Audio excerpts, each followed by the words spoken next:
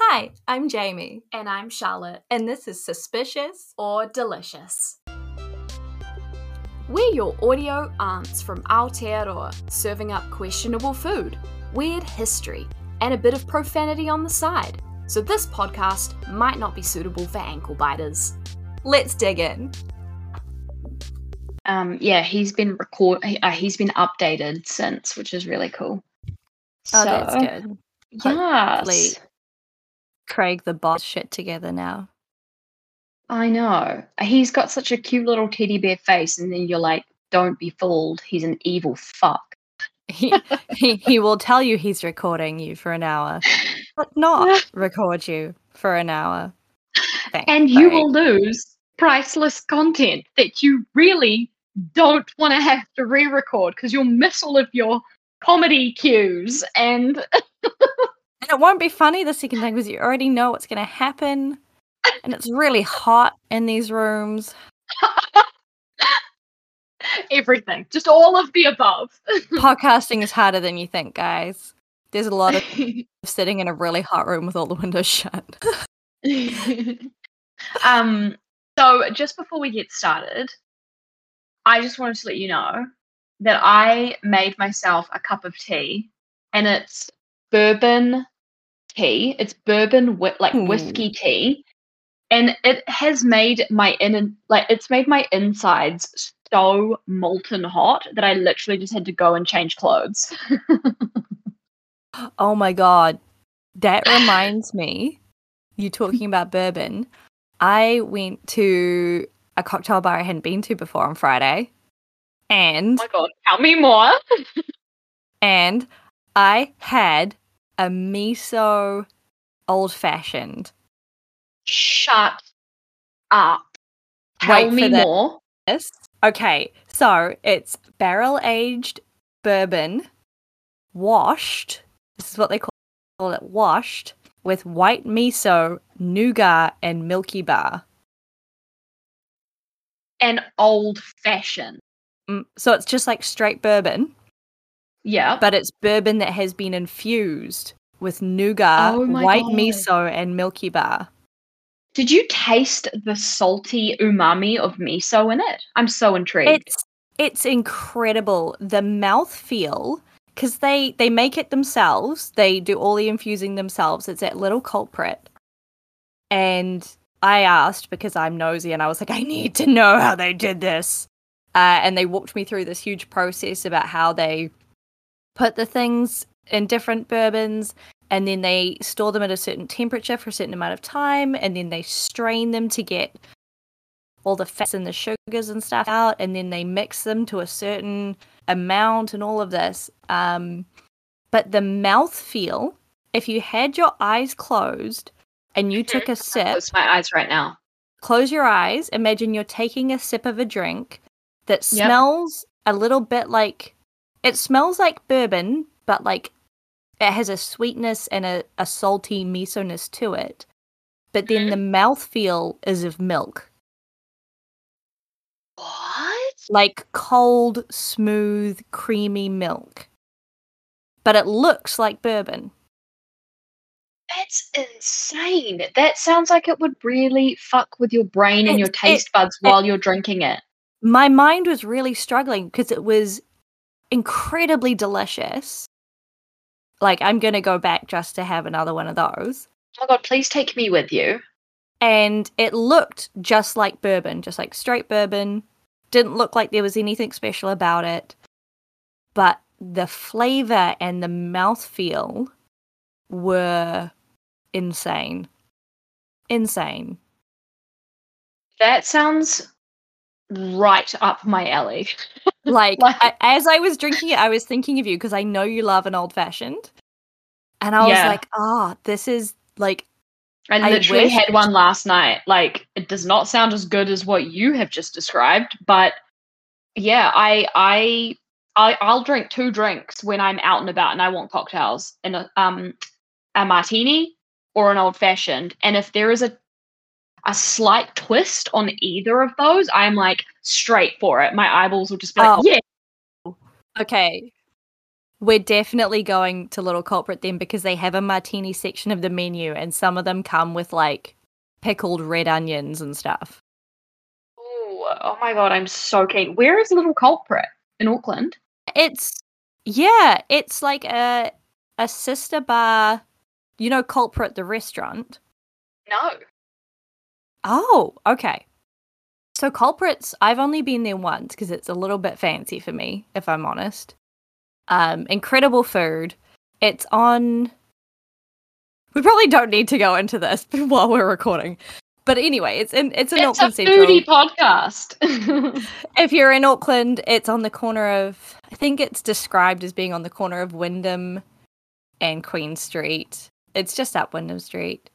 And it's just across the road from Culprit. And it looks like a little hole in the wall sort of whiskey bar, but then they've got this downstairs area that's also very small but has booths. It's very intimate. It's got very low lighting. I felt like that drink made me feel like I should have been wearing a smoking jacket and velvet loafers sitting in front of a fire.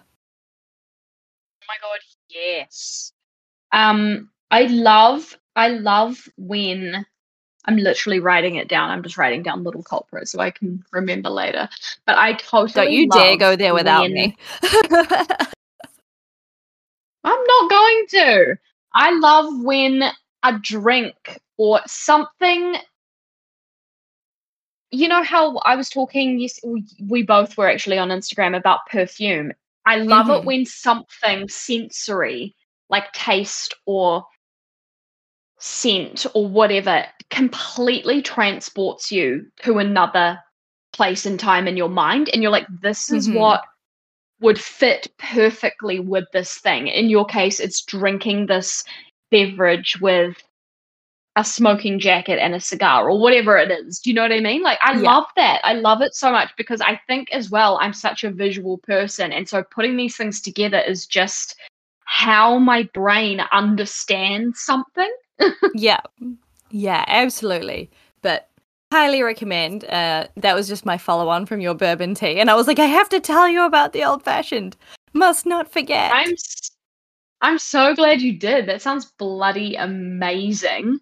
It was so good. Loves a new cocktail as well, and just like a cool spot where one of my favorite things is like a bar that's cool, right? And being like, this bar is so awesome, I loved it there, but you have to go there and get this one thing. Yeah.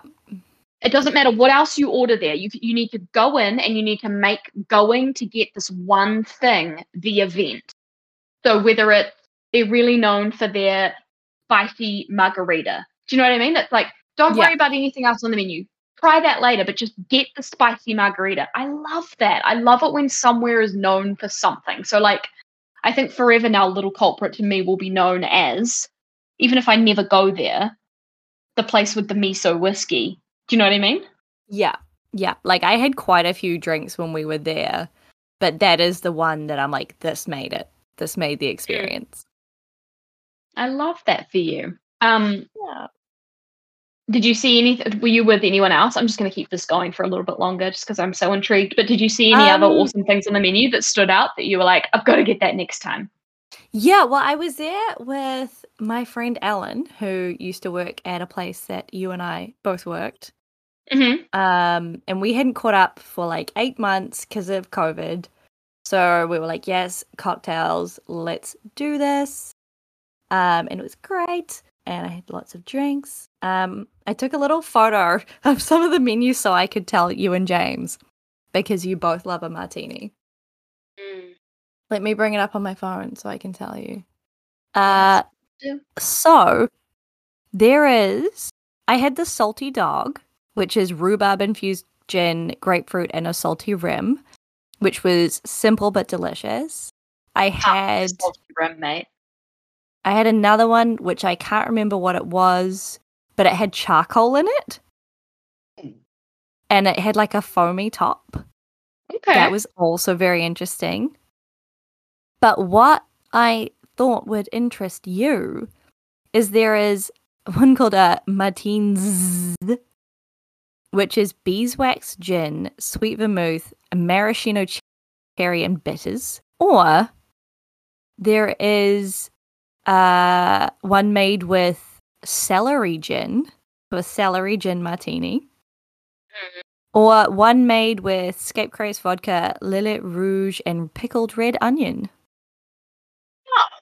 I'm so intrigued as to what beeswax gin is. Is beeswax a brand, or is beeswax what they've used? I don't know. See, this is what I mean. My mind is what I boggled. mean. Like, I need to go and try them all. Exactly. All right. We will make a date to go and I will have take a look, you to the miso old fashioned. Yes, please. And then maybe we could do a little bar hop over to Our Land is Alive, because you and I have been talking about going to get a beverage there. Yeah, for so long. And on that, I guess we should probably get started with I guess so. our episode. Some background for why this intro was so long is because we are once again recording remotely, so we have not had a huge catch up beforehand like we do when we record in person. So welcome to our normal conversations. Welcome. I think this is episode 5 of season 6. We're talking about endangered foods. Yep. We are still in the extinct and endangered season, but we are now towards the end, and we have come up to endangered foods now. So it's very interesting. And I believe you're going first, aren't you?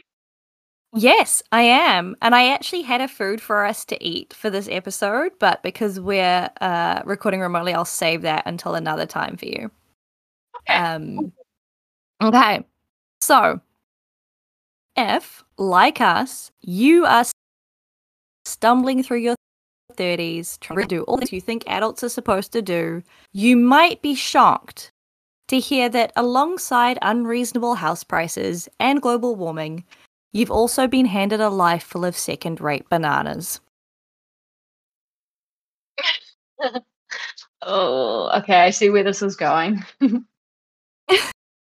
You might be flabbergasted by the fact that unless you live in a tropical paradise filled with backyard banana trees, all the bananas you've ever eaten were probably Cavendish bananas, and they were the world's second choice.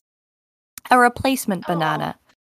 A substitute for a more appealing variety. Appealing? Oh, appealing! You see what I did there? Stop it! I'm not sorry. We've all. I'm hearing Beyonce's song. I'm not sorry. I'm not sorry. That's what I'm hearing. We've all been eating the rebound relationship of commercial bananas, and we didn't even know. That's so fucked up. So fucked up. Because the OG commercially grown banana was not the Cavendish. It was the gross Michael Banana, and his friends called him Big Mike. And today, I'll be telling you about Big Mike, how he lost his spot as top banana, and became a rare, fruity unicorn sought after by obsessive internet foodies and exotic plant collectors. You can tell me about Big Mike's banana any day. I will. So, in the late 1780s, a French naturalist, Nicolas Bourdon, took some banana roots from Southeast Asia to a botanical garden on the Caribbean island of Martinique. In 1835, another French dude, a botanist named Jean-François Pouillet, I'm just delivering that with confidence, I did not check. I loved that so much. I thought that was great. Pouillet. Thank you. Took some of the fruit grown from Bourdon's roots from Martinique to Jamaica, where bananas really took off and went on to be propagated from Costa Rica and other Central American locations. At some point during this, they were named the Gros Michael banana, because I feel like we can safely assume that they weren't called that in Southeast Asia. But I couldn't find anything that said when they changed the name. It's quite an interesting name, isn't it? It is. Because it makes me think about, like, gross instead of grass. And I'm like, the gross Michael banana? Why was it gross? I know. Yeah, that's what I think of too. And I'm like, I just think putting the word sort of gross with anything food related is it's just not the best combination of words to be using. Because if you hear it, you don't know that it only has one S and you're like, the gross Michael banana? I don't get it. Was it that bad? I mean, no wonder we don't eat it. Yeah, exactly. So by the 1870s, Gross Michael, or Big Mike, is the banana in America. It looks pretty much like the banana that you probably have going slightly brown and spotty in your fruit bowl right now, only a tad girthier. It had a creamy texture and a tangy, complex flavor, and people went bananas for it. A tangy flavor? Yeah, like a more tangy, complex, deep flavor than our current banana. I'm trying to think of like a banana, but a tangy version of it. And I'm like, tangy is not a describing word that I would like. That's not an adjective that I would ever pair with a banana. Like the flavor just doesn't seem tangy to me. I mean, unless you're eating like a really, in some countries how they eat green bananas. But even then, they're not really tangy. But no, they're more starchy. Yeah, they're just like a dry tasting. Like tangy is citrus to me, and citrus is not banana at all. Yeah. Weird. Okay, sorry, carry on. Oh, good. So the Gross Michael is killing it. A Gross Michael banana lovingly cradled the ice cream in the first ever banana split. Fun fact. Banana flavored foods taste weird and fake to us now because the chemist who invented banana flavoring based it on the sweeter, tastier Gross Michael, a banana which we have never tasted. That's so interesting. So, oh my god. Okay. I have so many questions. Carry on. So, the Gross Michael banana has a higher concentration of isoamyl acetate, the chemical used for artificial banana flavoring, than the Cavendish banana, which is why when we eat banana flavoring, we're like, this tastes like a weird banana. This doesn't taste like a banana. But it's just because we've never had the banana that the flavoring came from. Yeah, artificial banana to me is like banana dusted with powder and vanilla and a bit of like sweeter and like. And apparently that's what this banana tasted like. Oh my god, I'm so intrigued. I would love to have a fresh Gross Michael banana. Mm-hmm.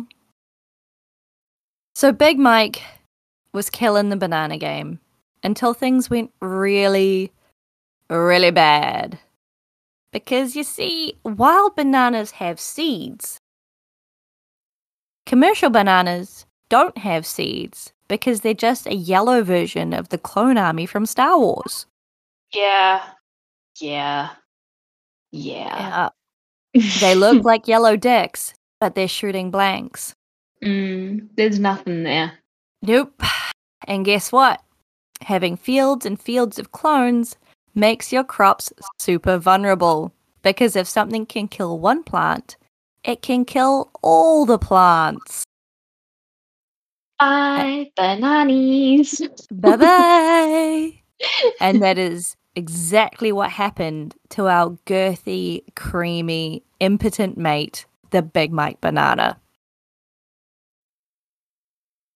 In 1874, this fuckboy called Fusarium oxysporum cubense, we'll call it FOC for short, FOC.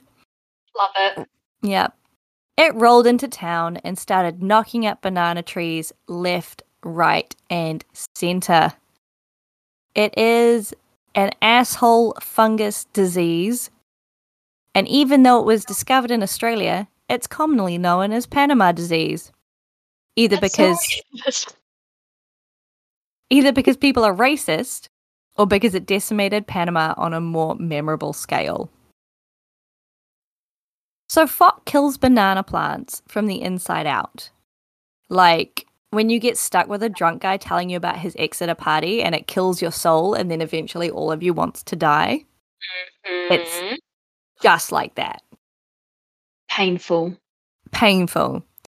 First the banana leaves, first the trees. Blah, oh my god, what am I saying? First the leaves. That is the word I want, leaves. First the leaves of the banana trees stop growing. And then they curl and they wilt. And eventually the tree dries out and completely dies. Because all of this fungus creeps up from the contaminated soil, like that, into the banana plant. So the banana plant, in a misguided attempt to stop the fungus from spreading, plugs up the conduits that carry the nutrients from its root to its leaves, effectively starving itself before the fungus can kill it. Oh, that's so sad. It's like it's suicidal. It's like accidental. Yeah. I feel so sad for it. It's literally trying to save its own life, and it's just like, I will self-sabotage. It's like getting a blocked artery in your heart, and so just blocking all of your arteries so that blood clot can't get to your brain. Yeah. Oh, that breaks my little banana-loving heart. Yeah. So the thing about clones is you can't breed them with other varieties to gain resistance. So in 1890,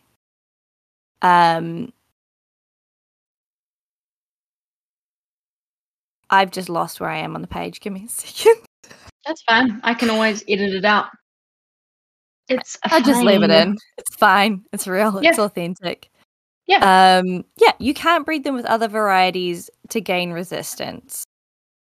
So in 1890, when the disease was found in its namesake country, it spread. And over the next 30 years, it spread to most Caribbean and Central American countries where bananas are grown because they couldn't stop it.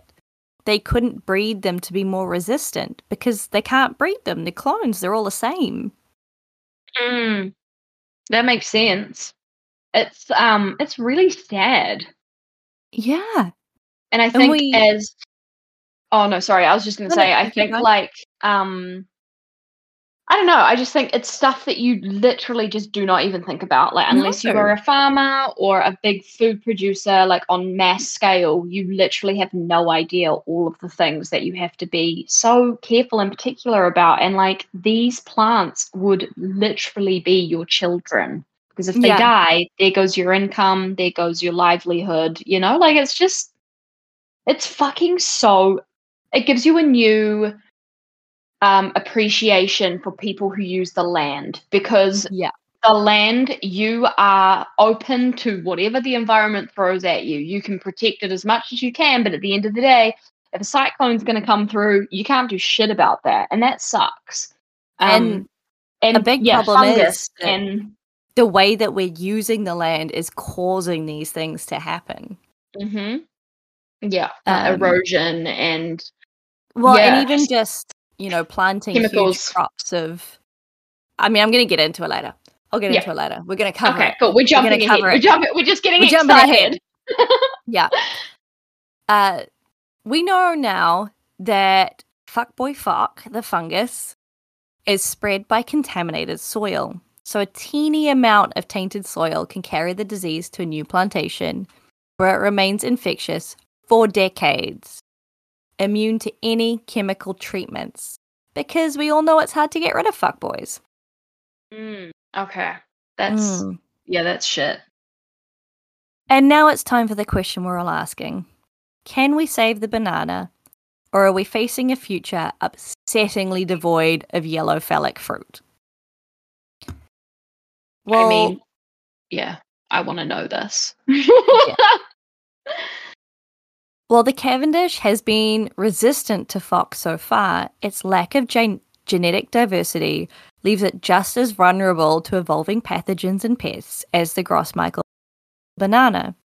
A strain of Panama disease named Tropical Race 4, TR4 for short, has been a threat to Cavendish bananas since the 1990s. And some scientists worry that we'll be saying eulogies at the Cavendish's graveside sooner than we think. The 1990s, that's like 30 years of trying to keep this banana alive and well. Uh-huh. That's a long fucking time. Yep. And to think that it's still endangered is crazy. Yep. There's so many red flags, eh? There's so like many red flags. Something is clearly wrong if after 30 years we are still trying to keep this variety alive. But it all comes down to the fact that in order to make more money, we're just planting huge plantations of identical clones in a really unnatural way. And so companion planting could offer a low-tech solution to this problem. Growing different banana varieties alongside other crops or in alternation with other crops creates a kind of fire break so that future invaders and pests and stuff won't find huge communities of susceptible hosts really close together like they do at the moment. And it leverages the natural defenses of sturdier plants. That's so interesting. I feel like I've learned so much myself. Like, even if no one listened to this podcast, which I know they do because we get feedback and I hear feedback, but even if no one listened to this podcast, this season in particular has shared so much info, Like, I found so much information that I just didn't even know about, like, ways to help endangered species and stuff. This is really interesting to me. It's definitely been, I feel like, the most relevant season that we've done in terms of knowledge. And I think it's why it can be so hard at times. Because it is relevant, it is real, and it is very much a now thing. It's the least funny because it's the most serious and the most relevant and the most like, oh shit, this is actually a big deal. Yeah, it's in our lifetime. Yeah. So back to tropical race 4. One study found that bananas planted in tropical race 4 contaminated soil mostly avoided infection if they were grown alongside Chinese leeks for 3 years, possibly because Chinese leeks release chemicals that kill fungi. Okay. Cassava also clears fields of TR4 thanks to antifungal substances produced by the cassava itself and the microorganisms that shack up in its roots. Cute. Shacking up. Shacking up. So it's like a natural antifungal, and if we just mixed up our planting a bit, this would help. Well, yeah, because it makes sense, because it would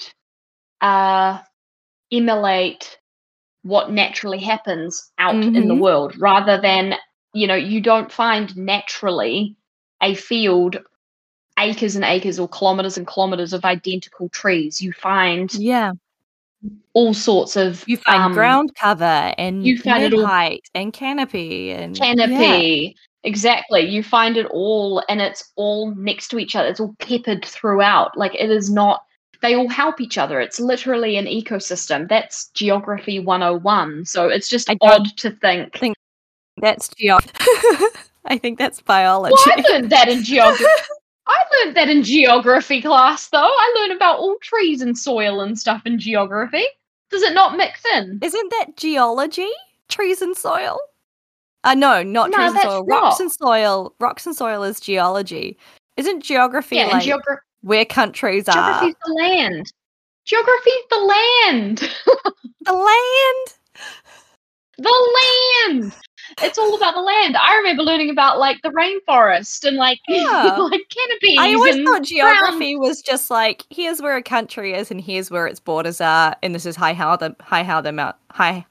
Oh my! I can't talk today. How high the mountain is. No, I mean that. Yes, it could be elements of geography because obviously that's the land, but no, it's definitely a lot more than that. That, like, the way that plants grew came under biology or botany. I mean, it could cross over, yeah, for sure.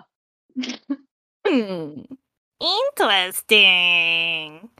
I mean, we learn shit off each other. That's the We beauty of our do. friendship. That's how this works. I never took geography, and that is very clear.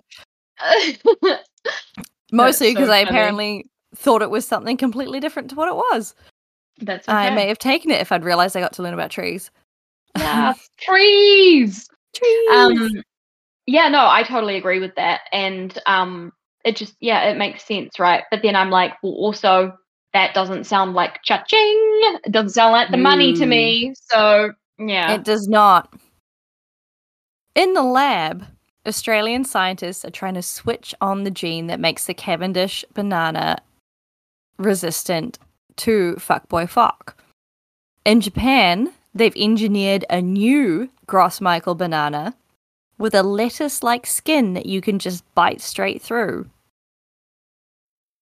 Oh. And that seems like a super bad idea when you have a squishy fruit that gets shipped all over the world. Like, let's just make it more delicate. A lettuce-like skin. I'm like, how do you transport that? Well, you transport it in, carefully packaged, extra plasticky packaging, don't you? That you really don't Yeah. need. How I feel pears like and you're stuff just come in like taking nestled. its natural defense away, and now you've just got a totally squishable fruit that's going to have huge amounts of wastage. But Jamie, like, why are you doing this? It's money, duh. Why are you making a crappier banana? Yeah, I don't want crappy bananas. That does I don't not want sound like a banana something... without a skin. It just seems weird. Well, yeah, and it just seems like it will be bruised. Like you're just buying a bruise. I don't want to buy a big old bruise. Squish. Gross. Yes, and all of these biotech options follow the same monoculture habits that made fuck such a problem in the first place. So they're going to make this lettuce leaf skin banana. They're going to make this fungus resistant banana, and then they're just going to clone it again until something comes along that can take out that clone, and then we go right back to the beginning. Yeah, it's like the never-ending story of vegetables and fruits, isn't it? Yeah, of mass production of food and capitalism and wastage and everything. All the above. Just life. So Can we save bananas? Probably yes. Will we save bananas? Probably no. The banana barons will likely stick to monoculture to keep their profits high until there's so few crops left that Cavendish bananas become a rare luxury food and eventually become extinct, possibly taking a chunk of the less domesticated banana varieties with them as pathogens like phoc evolve. Oh man, I don't want a life without bananas. But I have a fun fact to cheer us Banana up. cake's everything. Okay. Oh fuck, I love banana cake. Yeah, banana cake is everything. Banana muffins, so good. Lots of banana sundae. Muffins. Yes. But also I do like banana sundae, I do. Banana split, so good.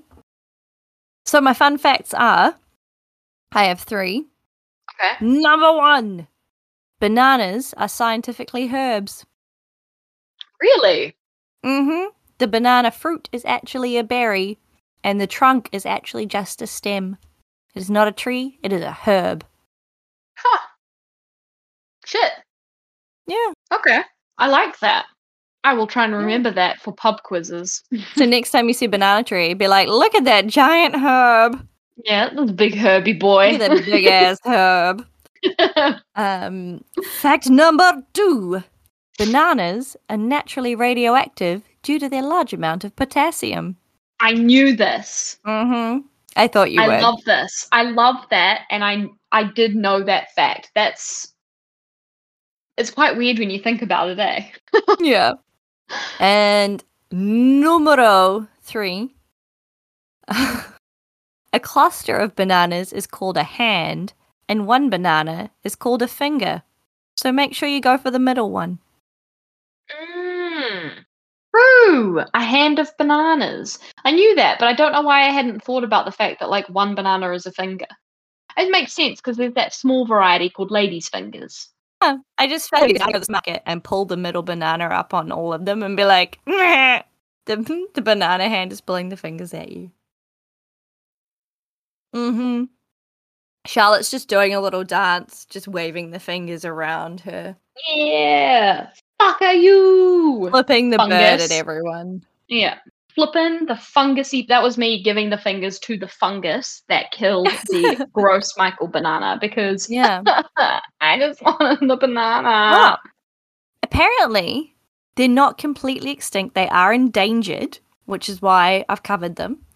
But they're very, very rare. So you can't really get them unless you're in a country that they still have like a boutique banana exotic like plant small, place.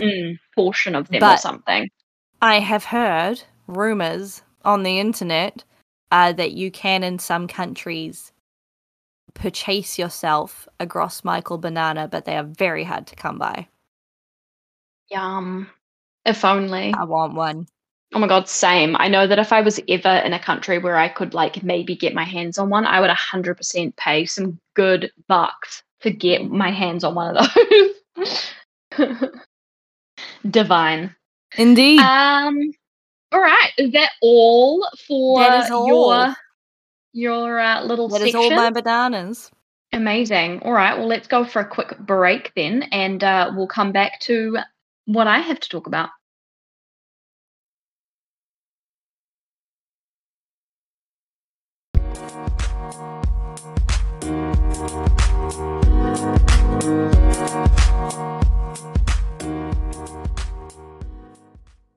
Before we serve up our next food, make sure you go and follow us on social. You'll find us on Instagram, Facebook, and now TikTok under the name Suspicious or Delicious. Just look for the logo with the pink jelly. And while you're there, don't forget to rate, review, or subscribe because it'll make us really happy. Whee! And now on with the show. All right. So these are Barrett shrimps and bananas. Oh my god, they look so cute. Let's open them. I just realized I didn't close my door. There we go. Okay. That's them in there. Cute. They smell very fake banana-y, like a Gross Michael banana. Okay. Oh god, they're adorable. Can you show me the shrimp up close, please? I want to see a shrimp up close. Yeah. Oh god. Give me a shrimp up close, woman. There's a little shrimp. Can you see him? I think so. Oh, there we go. Oh, he's so sweet. Oh my god, he's so cute. He's giving me cuttlefish vibes. And then, sorry guys, I'm showing these to Charlotte on the other camera. Oh yeah. Oh, the banana's girthy. Very, very detailed little banana guy. They're very tiny and adorable. Cute. Okay. Oh my god, eat them. What does the banana taste like? Banana-y, I hope. Just sweet, to be honest. Uh-huh. Doesn't taste super fake banana-y. Okay. Shrimp. And now your shrimp. It tastes the same. Does it?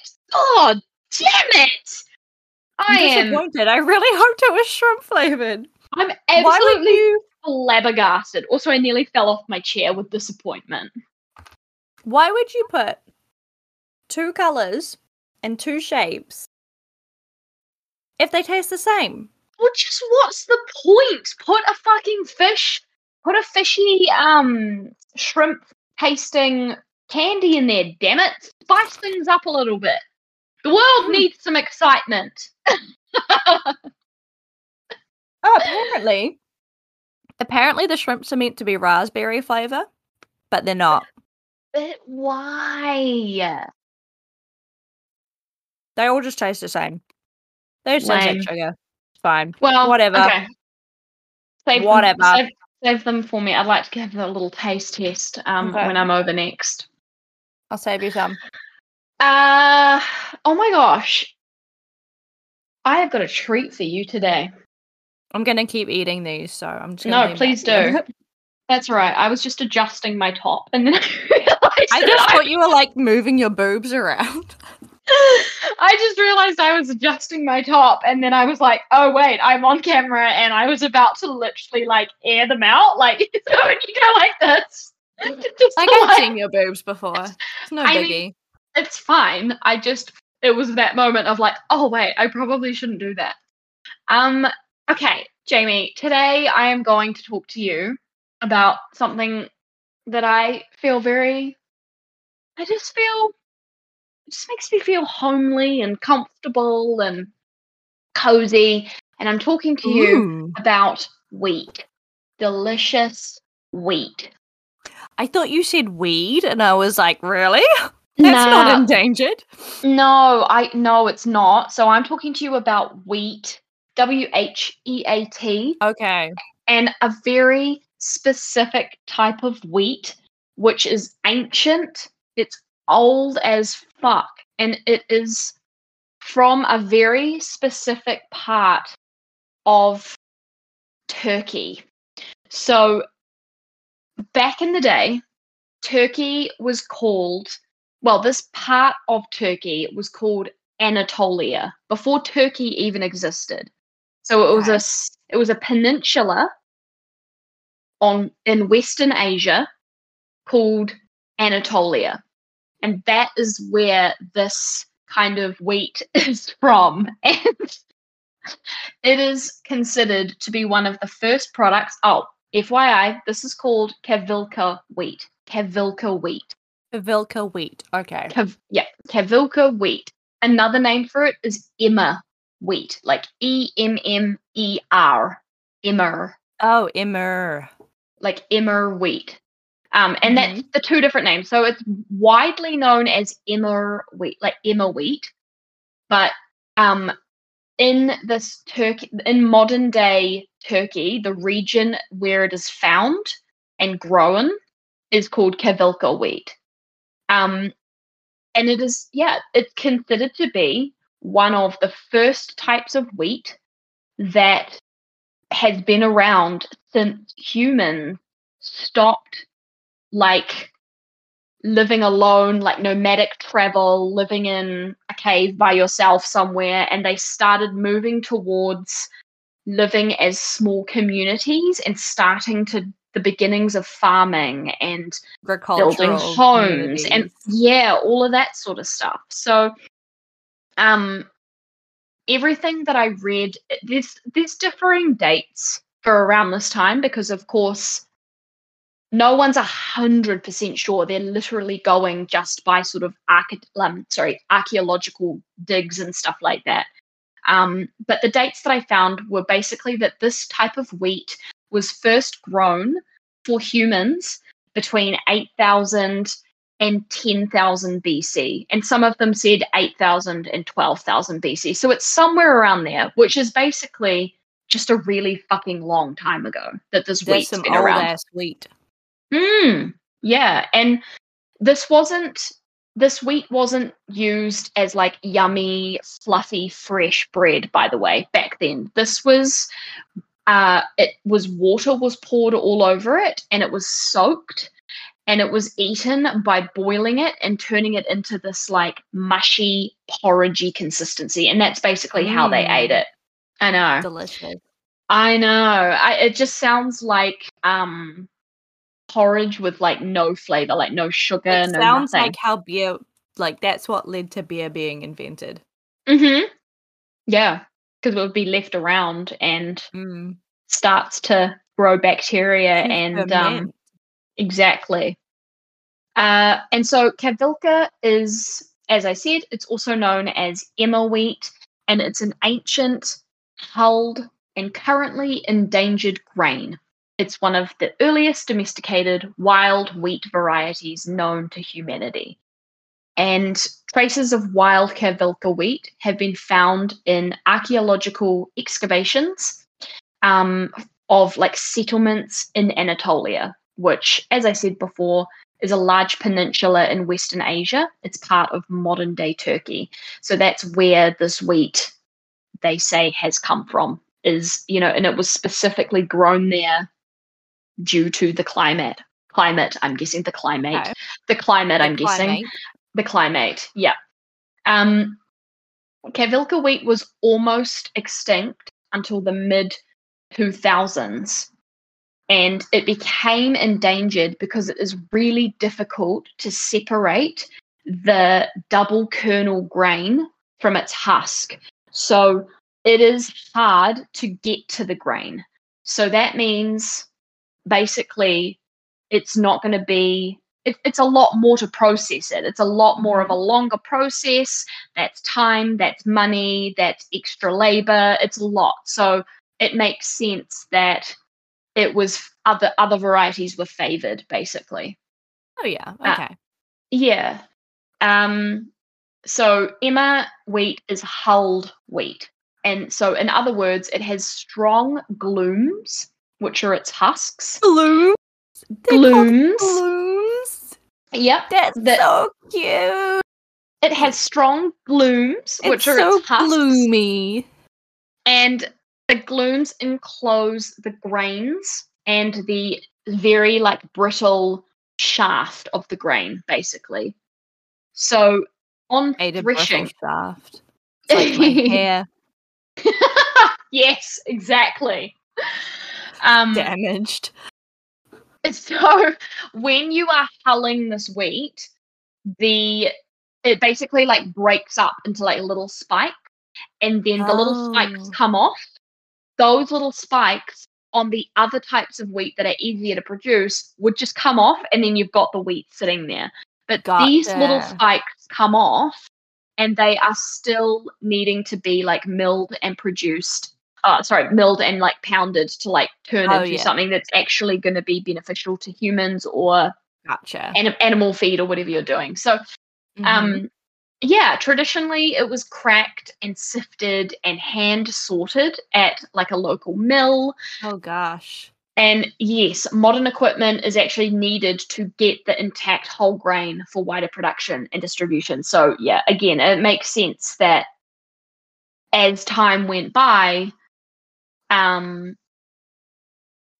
there were just, like anything that we've talked about, there are just easier, more quicker, more probably harmful for the environment ways of getting these things. So studies have shown that Emma wheat show loads of awesome features. So the plant is actually favorable for farmers because of its resistance to wheat diseases and its resistance to drought. Remember a few episodes back how I was telling you about the old Cornish cauliflower and how awesome it was at preventing diseases and stuff, but they got rid of it anyway? Yep. So hopefully that won't happen to Kavilka wheat. But yeah, studies show that it's very resistant to germs, viruses, rust disease, which is specific, and it's fungal, and it kind of, on the leaves of the plants, it kind of looks like a blotchy yellow red stain on the leaves. It doesn't look nice. Yeah. And it's the Kavilka wheat is also really, really high in protein, like super fucking high in protein. So the idea of milling it and turning it into other new products for people who like protein products is massive. And it is not gluten-free, but it is really low in gluten. So while it wouldn't be beneficial for someone with like celiac disease, people who are needing like a lower gluten diet, it's the kind of wheat that would be perfect for someone like that. Oh. Yeah. So what's next, I guess? And I had a look around and I was trying to find like, okay, cool. So it's endangered. So where is it? And again, it's literally still being grown in modern day Turkey. And there are like foundations and a group of people specifically, there might be more, but I was looking at one specific group who are reviving the crop. And they're reviving it not just so that they can like dry it and turn it into food for cows and stuff. Mm-hmm. But they're also reviving it as a food group, and that will bring in, local money to communities and gives jobs to people in smaller farms and farming areas and stuff like that. Okay. Yeah, and so I thought this would be really interesting to get in, but I was like, what did they do with it? And apparently, um, it has survived and it has still been, a staple in a small community's like diet, because a few families in the region have used it as, that one pot rice dish called pilaf. Yes. So yum. Yeah, apparently it's served with like tandoor cooked goose meat, and Mm-hmm. it's Oh. like a one pot rice dish that they would use with that, because this grain can be soaked in water and used as rice, basically, like you would rice or Yeah. pasta. And yeah, so nowadays it's once again like a staple in the region. It's sold as organic Emma flour nationwide, and it's a rich source of complex carbohydrates. It adds fiber, and it's quite good because the diet around that area is it's known to be quite high in like animal fats. So this grain is obviously a really important part of balancing that high animal fat diet. Okay. And yeah, it's used in local dishes. So they eat a lot of goose. So it's eaten with geese. Apparently, it's used in something called milk soup, which I have heard of before. I've just never tasted it. Intriguing. What is milk soup? Yeah. So I don't know. It's basically like, I think it's cooked. The grain is cooked, and then thick cream is melted down on top of it, and then it's paired with goose. Okay, I just looked it up. There's also like a yogurt soup. There is a really watery soup that I've seen before. Okay. So boil 2 cups of water in a pot, add vermicelli, cook for 8 to 10 minutes, add salt and milk. So it's literally like rice and milk soup. Okay. So it's just like, Interesting. and I guess it would be like super flavorsome depending on what you pair with it, you know? Yeah, or sometimes it's made with yogurt, flour, and eggs. Interesting. Yum. I'd so give it a go. Yeah, I'd give it a go. Yeah. It's I also found Kavelka wheat flour is mixed with other flours and it's used for bread. So it is used for a variety of things. And nowadays it's grown only in very small pockets along the countryside, and it's mostly used as fodder, which is dried for livestock. Yeah. Because the food industry demands other commercial wheat varieties that can be easily separated from their husks and easy to produce in factories. So obviously it's faster to turn into money. Other varieties are faster to turn into money versus Kavilka wheat, which has that Yeah, extra takes more process, work. and it does take more work. But apparently it's really yummy, and it's got a very like specific taste to it, and it's like absolutely delicious. And now I just really want to find some. I Yeah, don't and think if I've it's ever high in seen it in New Zealand. protein, it could be Mm. good for like vegan protein, I guess. For sure. Because it's a grain, Yeah. like it would 100%. And like bread as well, like adding some extra fiber and protein into bread as well. Yeah, just Um, using a higher protein wheat. yeah, exactly. It would be like people who use, like durum wheat, or um, oh, there's that other one called is it sorghum wheat, or I oh, don't I can't know. remember. There's so many different types. There is Yeah. literally so many different types of wheat out there that, yeah, I don't know. It's just nice to know, I guess, that there is people who are actively keeping this alive, and it might not be huge, over like internationally, but it's just nice to know that like it matters to It's like people to a keep it local alive. food that's being kept alive by local people for local use. And Yeah, like that's yeah, awesome because I think we're so used to being able to go like, yeah, I want something from the other side of the world. bring it to me on a plane. And it's like, well, no. Sometimes you just need to eat what's around you. Eat locally, eat what's in season, reduce your carbon footprint, and you don't get to have all of that. Just eat what's around you. Yeah, you don't get to have everything. Yeah, like don't and it is expect to be able to get everything. Yes, exactly. No, I completely agree with you, especially with the carbon stuff. Like sometimes it just tastes. Sometimes it's just nice to have food and to taste food that has not been on a plane. Yeah. And I feel like, every time I hear about a food like that, wheat, I'm like, oh, I really want to try that. Maybe I can get it. And then I'm like, wait, no, maybe I should just calm the fuck down. And if I go to Turkey, I'll try and get some. But like, yeah, exactly. I don't need to ship something from the other side of the world just to try wheat. Like, yeah, exactly. And like if you know someone who goes there, ask them to grab you a pack, or like there are other ways to do it for sure that can just help. Exactly. But I think it's just that mindful purchase and just being like, okay, well, I want to try it, but maybe I will one day. But for now, the wheat that we can grow and get here down at my shop down the road, if I walk down to buy that, that's so much better than Yup. So yum, interesting. Now I just want to eat like some bread. Oh yeah, some nice warm bread.